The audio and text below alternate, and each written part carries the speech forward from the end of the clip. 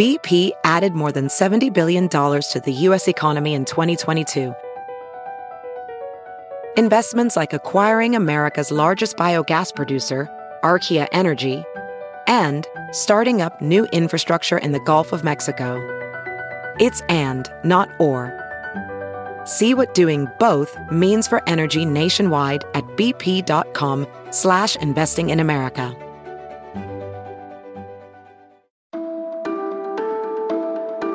The lab tells Contact 6 in an email, demand for testing has been greater than we have ever seen. Need a COVID test? Get in line.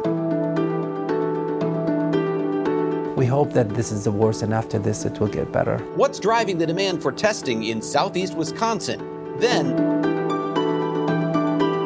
it's like winning a sweepstakes you didn't enter, except the state has the money. We don't want to keep your property. We would much rather give it back to people. How to find out if it belongs to you, and why one man found out he waited too long to claim his money. I just brushed it off. I shrugged it off.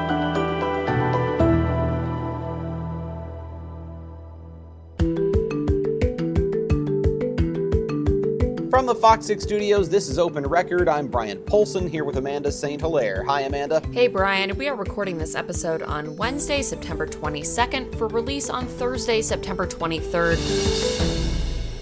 And once again, we are with Contact 6 investigator Jenna Sachs. Hey, Jenna. Hi, happy to be here. You have had a busy year so far. You've already saved people hundreds of thousands of dollars, if the math is right. We have. Contact 6 has had a very big year for 2021 so far. As I've mentioned before, we have a full-time case manager, Annette, who's working behind the scenes to help resolve consumer issues, issues with refunds for people all over Wisconsin. And we've saved our viewers more than $270,000 so far this year. So we are on pace for a very big year. So we're happy with the refunds we've been able to help people get. And it really is across the spectrum, you know, contractor issues, warranty issues, home repairs. There's so many things that people reach out to Contact 6 about. And some of it's the stuff you think is just a little more mundane. It may not make the news, but it makes a big difference to someone to get maybe $50 back or $13,000 back, which we've done recently as well. So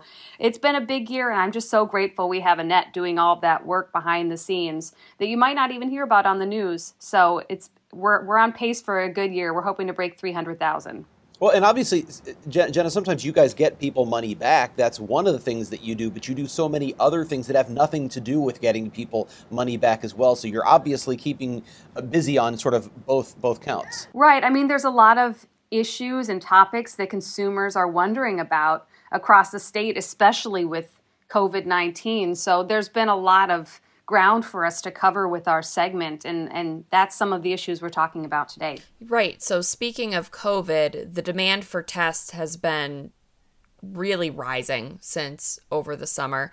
And some test sites told you, Jenna, that they're busier than they've ever been. And as someone who has recently gone through the testing process, I can attest to the fact that the lines are getting longer. They are. And actually, I emailed Summit Laboratories yesterday just to find out what the current status is for them, because they allow walk-in appointments.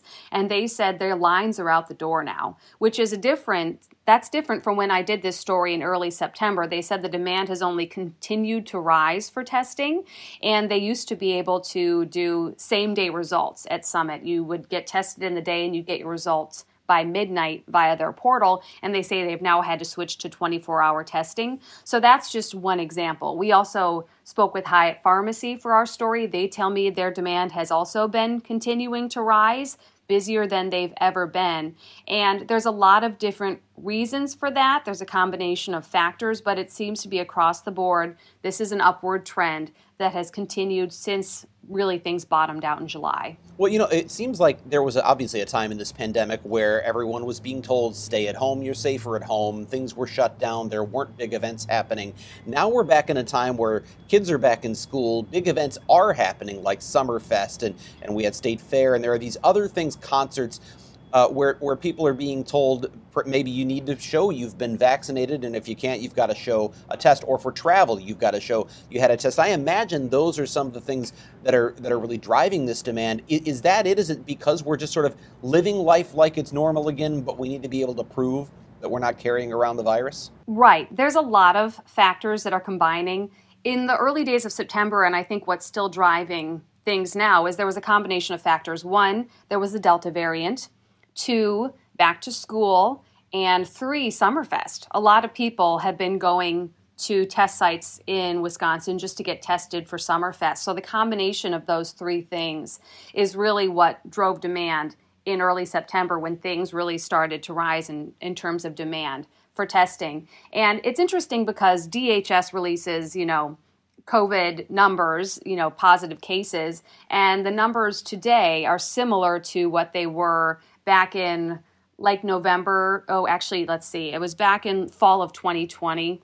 So it's interesting comparing the two, because the circumstances today are very different, because people are out, people are vaccinated, but we are seeing cases go up.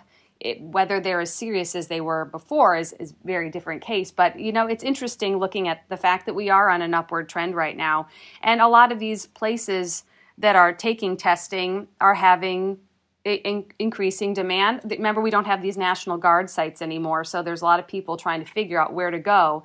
And this was something I experienced recently, because I have a daughter who was supposed to start kindergarten in early September, and the week before we found out that she was exposed to COVID-19 at daycare. So it sent us down this road that everybody else was on, trying to figure out, well, where do we go? Can we get tests, back in time that the school district will accept so she can start school on the first day with everybody else? And in the end, she couldn't, because of the timing of when she was exposed. She had to stay home, in quarantine for at least a week if everything else went well with the testing and no symptoms and all that.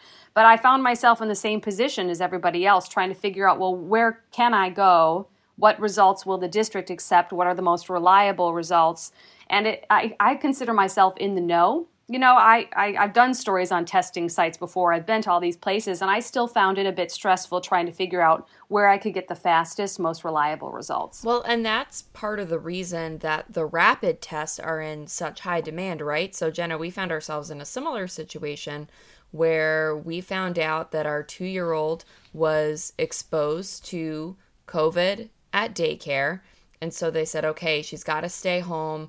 The earliest she will accept the test results from is Thursday. We got this notification on a Sunday night. They said she can't get tested before Thursday or Friday because it takes time, to know you're going to get an accurate test.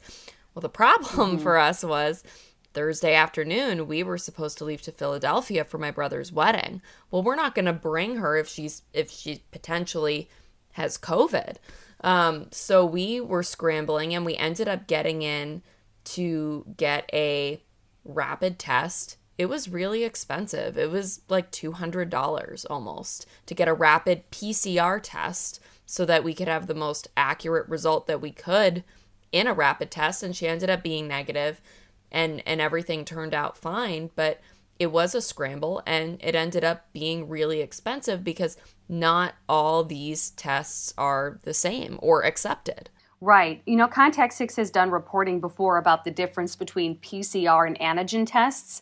And antigen tests can now be done at home. That's the one you can buy, the Binax Now, for $23.99 at Walgreens and other I told stores. you, Jenna, that I actually we have used that in my household, and for whatever reliability the results have, it was easy to use. But obviously, that's a very different thing than some of the tests people need to prove that they don't have COVID, right? Right. It's a useful tool in figuring out, what we can and can't do, but it's not as reliable as the PCR results. And a lot of places offer same-day results, but even like Summit was doing same-day results, and now, they're doing 24. You can get a similar test at Walgreens that's considered equally reliable, and they were doing that in 1 hour at one point, and now they're saying it's taking a little longer there as well. But if you want to get into Walgreens, you might not get in right away if you want a PCR test result that's back. And they don't test quickly. Kids under 3. Yes, that's another thing. So it's this whole situation, we have to assess who takes my kids, where can I go. Hyatt Pharmacy offers a 1-hour PCR test, but they don't have a grant to provide it for free, so it costs about $190 if you go there, which sounds like you experienced something similar, Amanda. Hyatt actually does a lot of those because they're really close to the airport. So if someone's coming through the airport and they realize, oh my gosh, I don't have the test I need to go to London, they rush over quickly to Hyatt and they pay $190, and then they're waiting with their phone at the ticketing line to see if they can get through, and they have their That's their better test than result. losing the entire trip to London, right? Then the $190 Exactly. becomes suddenly worth it. And in some cases, insurance will reimburse you. They don't always, but they do sometimes. So that's actually an option that we're exploring with our test right now. Right. Some places will cover these rapid tests, others won't. You just have to do your research. It's kind of confusing because some people think, I thought all testing was covered, but it's not all the time if it's not provided by a certified clinic or if they don't have a grant to provide it.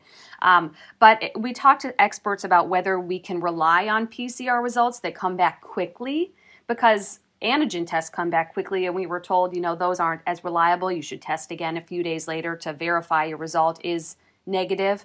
And the experts all said, yes, PCR testing is still the gold standard. If it's rapid or not, if it comes back the same day or not, you should be able to trust those results. That's why you can submit these PCR tests to go back to school, to go back to work, to get on an international flight. And often you can't provide an antigen test, which they can do on site and give you a note for, but places won't necessarily accept that. Summerfest did, but not, international flights and so on. I have to say, the need to prove vaccination status or that you've been tested does also to some degree come down to the level of enforcement that these venues are willing to engage in, because when you have thousands of people standing in line to get into something and the lines are long and people are restless, my own experience at Summerfest was I had my card all ready to go digitally on my phone. I could blow it up. They could see exactly when everything was done. I had my ID ready. The person who was working glanced at the screen maybe for a fraction of a second and waved me in. So there is some question about all the effort some people are going to and whether or not there's any real close examination of the proof that's needed. But that's different, I imagine, if you have to travel. If you're going to the airport, you've got to get out of the country or somewhere across the country or whatever it might be, or you've got to get into daycare or school, then these things become a little more urgent. Right, an outdoor festival versus, being on a plane in close quarters with a bunch of people.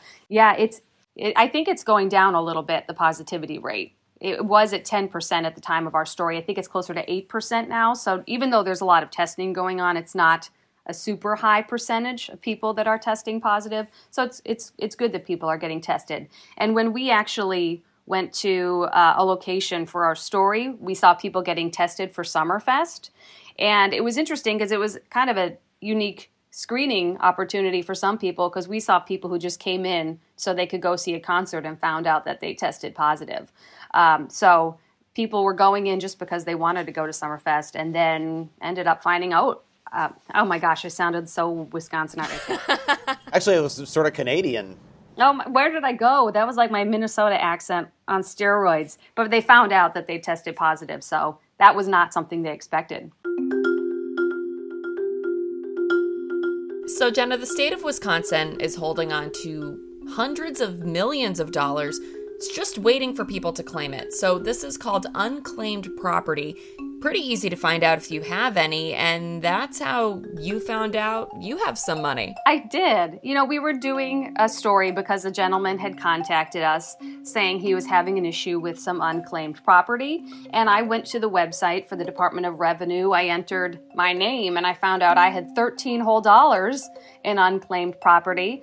It looks like it was a medical bill overpayment, or maybe the amount of my bill changed later on. But as part of this story, I went through and I claimed my $13. Hey, so when you have kids in daycare, every dollar counts.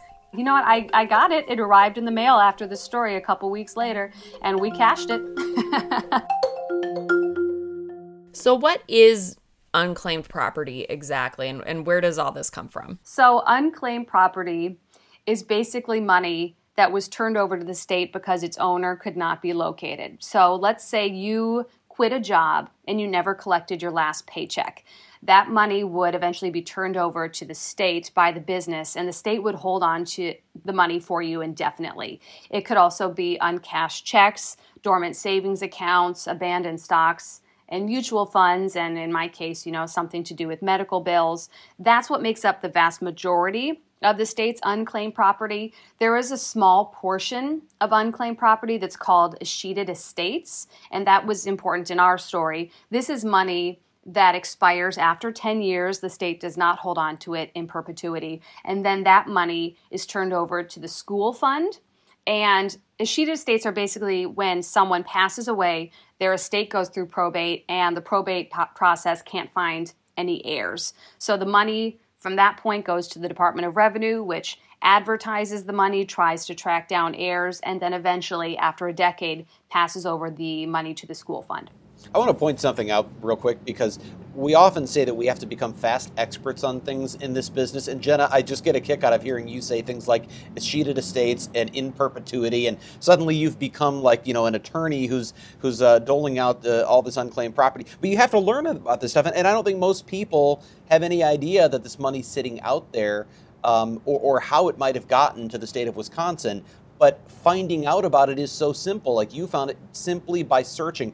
After I saw your story, of course, I did what everybody else is hopefully going to do. I went and I searched too.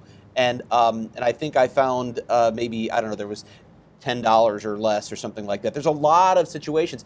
I went to Missouri, and sure enough, the state of Missouri has the same thing, where my mom lives, and we know she's a fan of the podcast. Well, she's got some money sitting out there. But again, it's these very small amounts. And I guess one of the things I wonder about is there's all these little $5 and $10 and $15 amounts sort of sitting out there scattered. Is it worth it for the state to go through the process of, you file a claim and you prove who you are and you send in the documentation and they cut a check? It almost seems like it would be inefficient at a certain point to be doling out little amounts of $5 and $10 to people. Well, at the end of the day, it's our money, and we have the right to claim it. And the state is aware of that, and they want this to get out there. That's why they have this searchable database. They really jumped at the opportunity to do this story with us. They really wanted to help get the word out about this so people could file claims to get their money. And I asked the official I interviewed, what was the largest claim you've ever seen personally? And she said she's seen a claim for more than $1 million, which is not most of us, but could you imagine? Wow, going on and finding out you had a $1 million claim.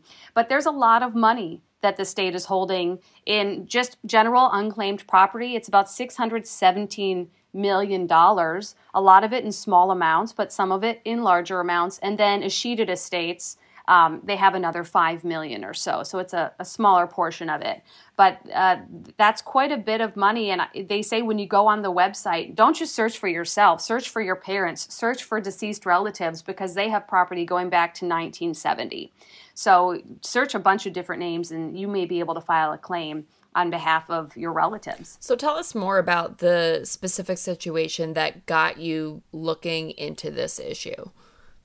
Right. We were contacted by a man named Jerry, and Jerry is struggling financially. He makes no secret about it. He's going through tough times. And for years, his friends have been telling him, I saw an ad that you have some unclaimed property. And he admits he put it off. He says he even thinks he got some letters in the mail, but he delayed. He didn't look into it. He didn't know how much money it would be. He heard it might be quite a bit, but he delayed.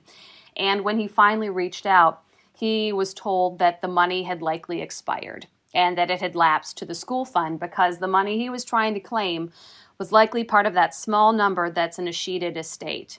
And I'm glad I'm impressing you with that phrase, Brian. I had to learn it for this story. I've never heard of it before, but whatever. Obviously, it has some real importance because there's a time limit.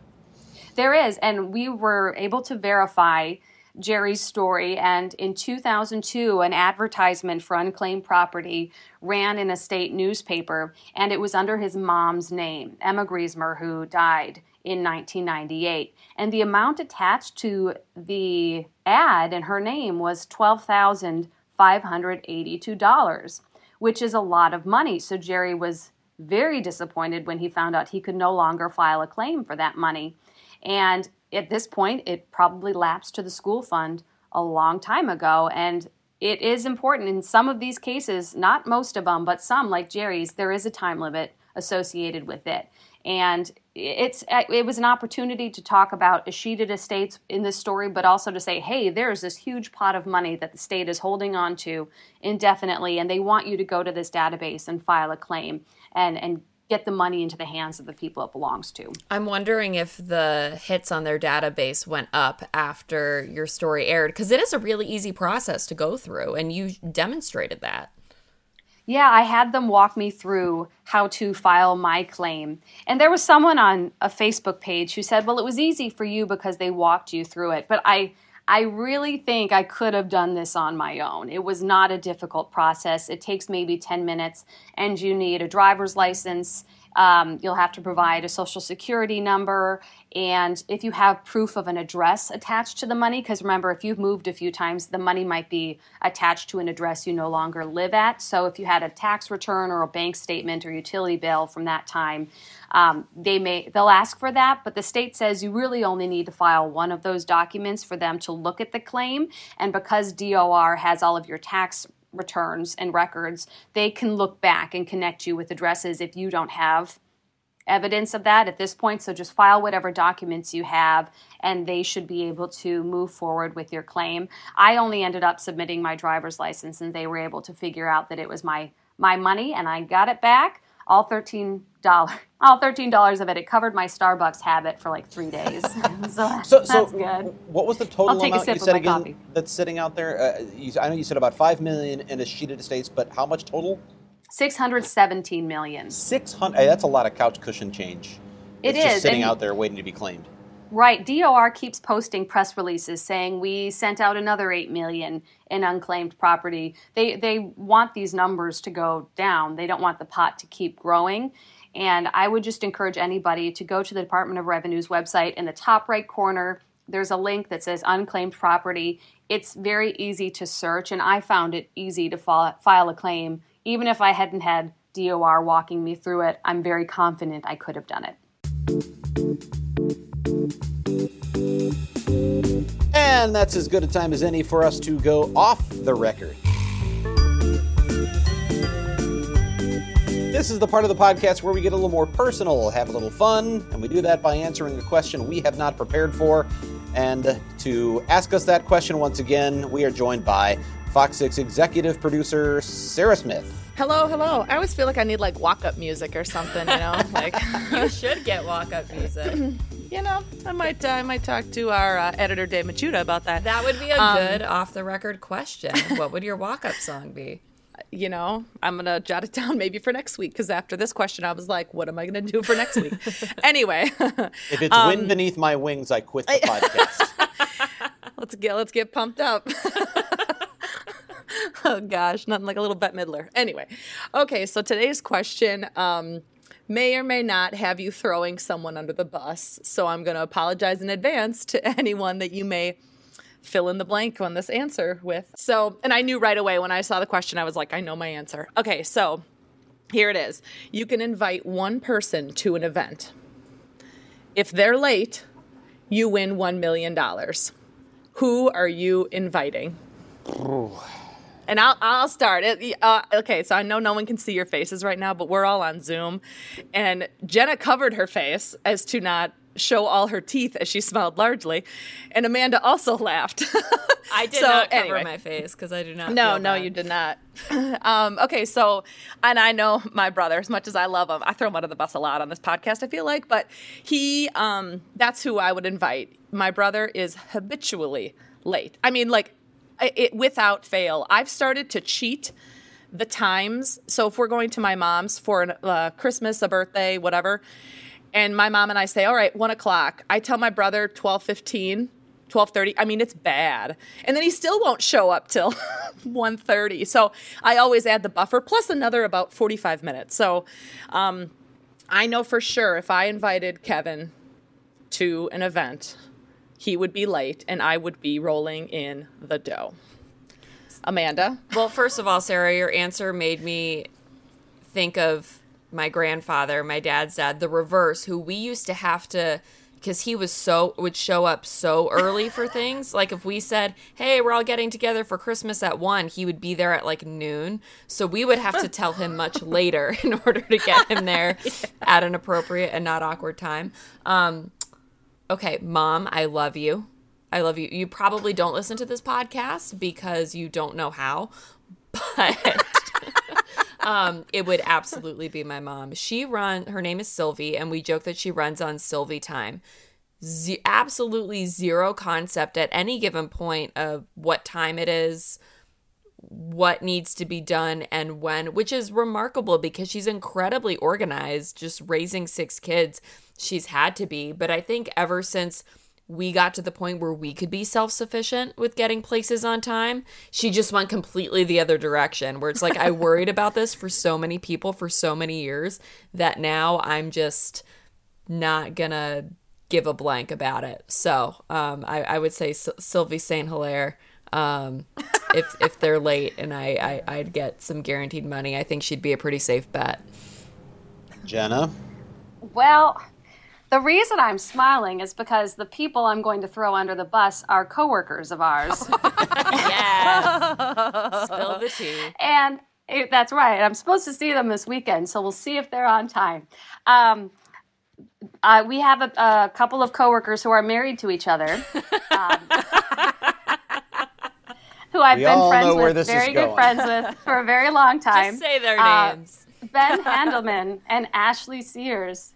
You are late friends, and I love them dearly. And it comes from, we all used to work the night shift together, which means we're all getting done with work at like 10:30, 11 o'clock. And then when we were younger, we would all meet up somewhere on like a Friday night after work. And I have always been a little lame, so I want to put in like an hour and then go home.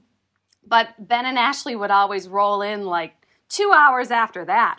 You know, like we would be meeting somewhere at 11:30 and I'm already exhausted, and then they would show up at like 12:30, 1 o'clock, and they could, you know, they've always just kind of been like that. They were the cool kids. They've gone home, showered, gotten on new outfits. What is it? Right, and yeah, I think they just, you know, they aren't rushed, and now they have a kid, so they have a legitimate excuse for showing up a little later. But they've always, you know, they've always just rolled in a little later. Now let's find out if they listen. I know. Or if someone tells them. Tess, don't say anything. Totally threw you under the bus. They'll say that 10-year friendship is just out the window. I've been sitting here thinking this whole time, like, who would it be? And the reality is, I can't because I know anyone who knows me really well is thinking, don't say anybody else. It's you. Like, I think it's me. You bet on yourself. I'm the late guy. Because if you ask any Fox 6 photographer and I say, well, I'll meet you there at 2 o'clock, and I usually say I text when I'm on the way, or I'm leaving the house and I might be a few minutes late, and, you know, Jerry Imig will send back a text that is dripping with eye-rolling sarcasm, like, surprise, shocking. And I talked about this on the podcast before. I always try to fit as much as I can in the time I have before I have to get somewhere or before I have to do something. And I usually fit that one extra thing in that I shouldn't have tried to do. And then I realize, oh my God, I'm not going to make it. This is an example right now. We are recording this podcast on a Wednesday morning, and I am supposed to be in the Milwaukee courthouse at 9 a.m. It is 9:05. I am late, and of course, Brian. Jeff Frings, our photographer who is there already, is probably not surprised that I am not there yet. But yeah, so as soon as we get off of here, I'll be heading over to the courthouse. Yeah. But it's because I always think, it's fine, I'll fit that last thing in, and I'm sure it's frustrating for others. But I will say, with all of that said, you'd think it would be extremely frustrating for my wife. I love you, dear. I don't know if she listens. This will be a test. But she is almost as bad as me. Not quite. And hers is more because before we leave, there's a routine. She's got to get one last drink of water. She's got to put on the lip balm. She's got to visit the restroom one more time. There's all the sort of rituals that have to happen before you leave the house. So I'm already making us late, and then she's got the extras to do. So as a pair, invite us a little early. I have high anxiety about being late, and we're all more aware of it now that we all have phones, right? So it used to be like, hey, show up at this place at 2, and if you showed up at 2:05, maybe it wasn't such a big deal. No one would really know the difference. No one could easily check the time. But I get real sweaty to borrow a phrase from Sarah, if I'm supposed to be there at 2 and I'm gonna roll in at 2:01, I am already like sending apology text messages. It really so nothing enrages me more than when I know we're running late. My husband has been sitting on the couch like the whole time while I'm kind of finishing up getting ready. And then at the moment when I'm ready to leave, that's when he decides to do that ritual before leaving. Get the last drink of water, going to the bathroom. At 50% of the fights in our marriage have revolved around that exact scenario. But I wonder if some of it's generational. Like, I feel like people of our generation, maybe people 20s, 30s, they arrive later. Does that make sense? Like, I feel like when I go to a party and I show up on time, that makes sense. I'm the first one there. You know what I mean? I feel like my family is always the first one to arrive when we arrive like 3 minutes after something started. So I feel like people in general maybe just arrive for things later than they used to. Although I'll tell you, when we got on the kids' birthday party circuit, parents arrived with their kids on time. We're like, hey, entertainment, free entertainment for an hour and a half. Let's go. So that changes, I guess, once you have kids. Can't wait. Well, if you have a question you want to submit for our Off the Record segment, if you want to suggest a topic that you think we should discuss, an issue we should investigate, please send us an email. You can send your emails to fox6investigators@fox.com. Again, that is Fox, the number 6, investigators@fox.com. Jenna, thanks for being here this morning. Thank you for ruining my friendship with Ben and Ashley. As always, thank you to the people who make this podcast possible, from producer Pete to editor Dave Machuda, Suzanne Barthel, and of course, Sarah Smith. Please subscribe to Open Record if you haven't already. You can find it wherever you get your podcasts. With that, I'm Brian Polson, and we'll be back again next week.